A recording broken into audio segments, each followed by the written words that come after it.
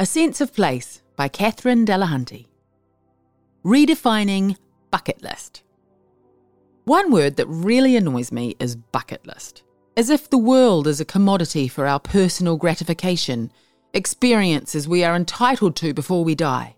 It suggests we can travel the world contributing to pollution without contributing to better relationships, and we can look at this place, Hauraki, as a pretty backdrop for our lives without facing what is happening to its life.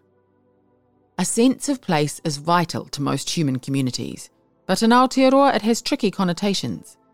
Our colonial project has not only damaged the Indigenous people, but other Indigenous life forms, and our economic systems grind on extracting from the earth. We live in a remarkable place, as are all places, with a backbone of mountains and forest, cursed with an underground web of precious metals which belong in place, not in banks. We live on a sensitive, rugged surface surrounded by Te Moana Nui a Kiwa, that great ocean, and Te Kapamoana, that inland sparkling sea.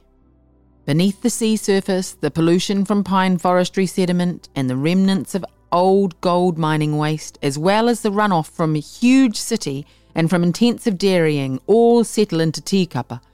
And then there's the commercial fishing. Its damage goes on and on. Those of us who moved here in the 1970s later fell in love with the land, its particular form of wildness, despite the relentless subdivision of the coast.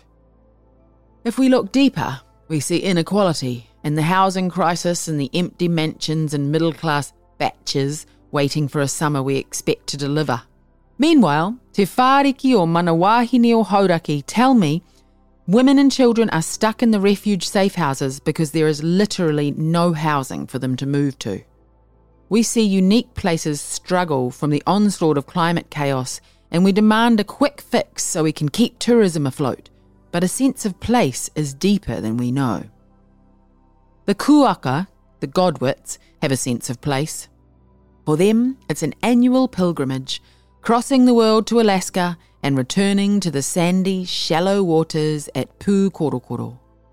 The day after the election, I sat there with Keith Woodley from the Bird Centre, and we talked about the rewards of living in that place of wonder, including the light.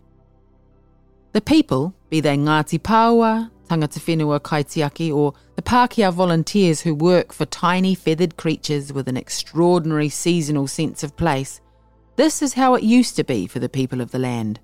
Seasonal relationships with land and sea. As well as the kuaka, I'm inspired by the maunga. From Te Aroha to Moiho, they frame our lives. Sometimes they hide under mist or peer through rain clouds, but always they stand to remind us that we are lucky to be within the Hauraki waka, and we can learn what that means by listening to the mountains and to the first people of these lands. Wainui o Toto, blessed and cursed for being the Lonely Planet top beach list, is a place of silence and surf that touches us. People do not realise that the fight against the development of the land beside that shining coast continues. It must continue. Wharekiro Punga, the home of the ancient tiny taonga, a 200 million-year-old species the size of my fingernail. I may never walk on those paths in the high forest behind Whangamata, but we will resist gold mining blasting beneath those tiny bodies who have no ears but feel through skin vibration. Their sense of home is within 1 or 2 metres.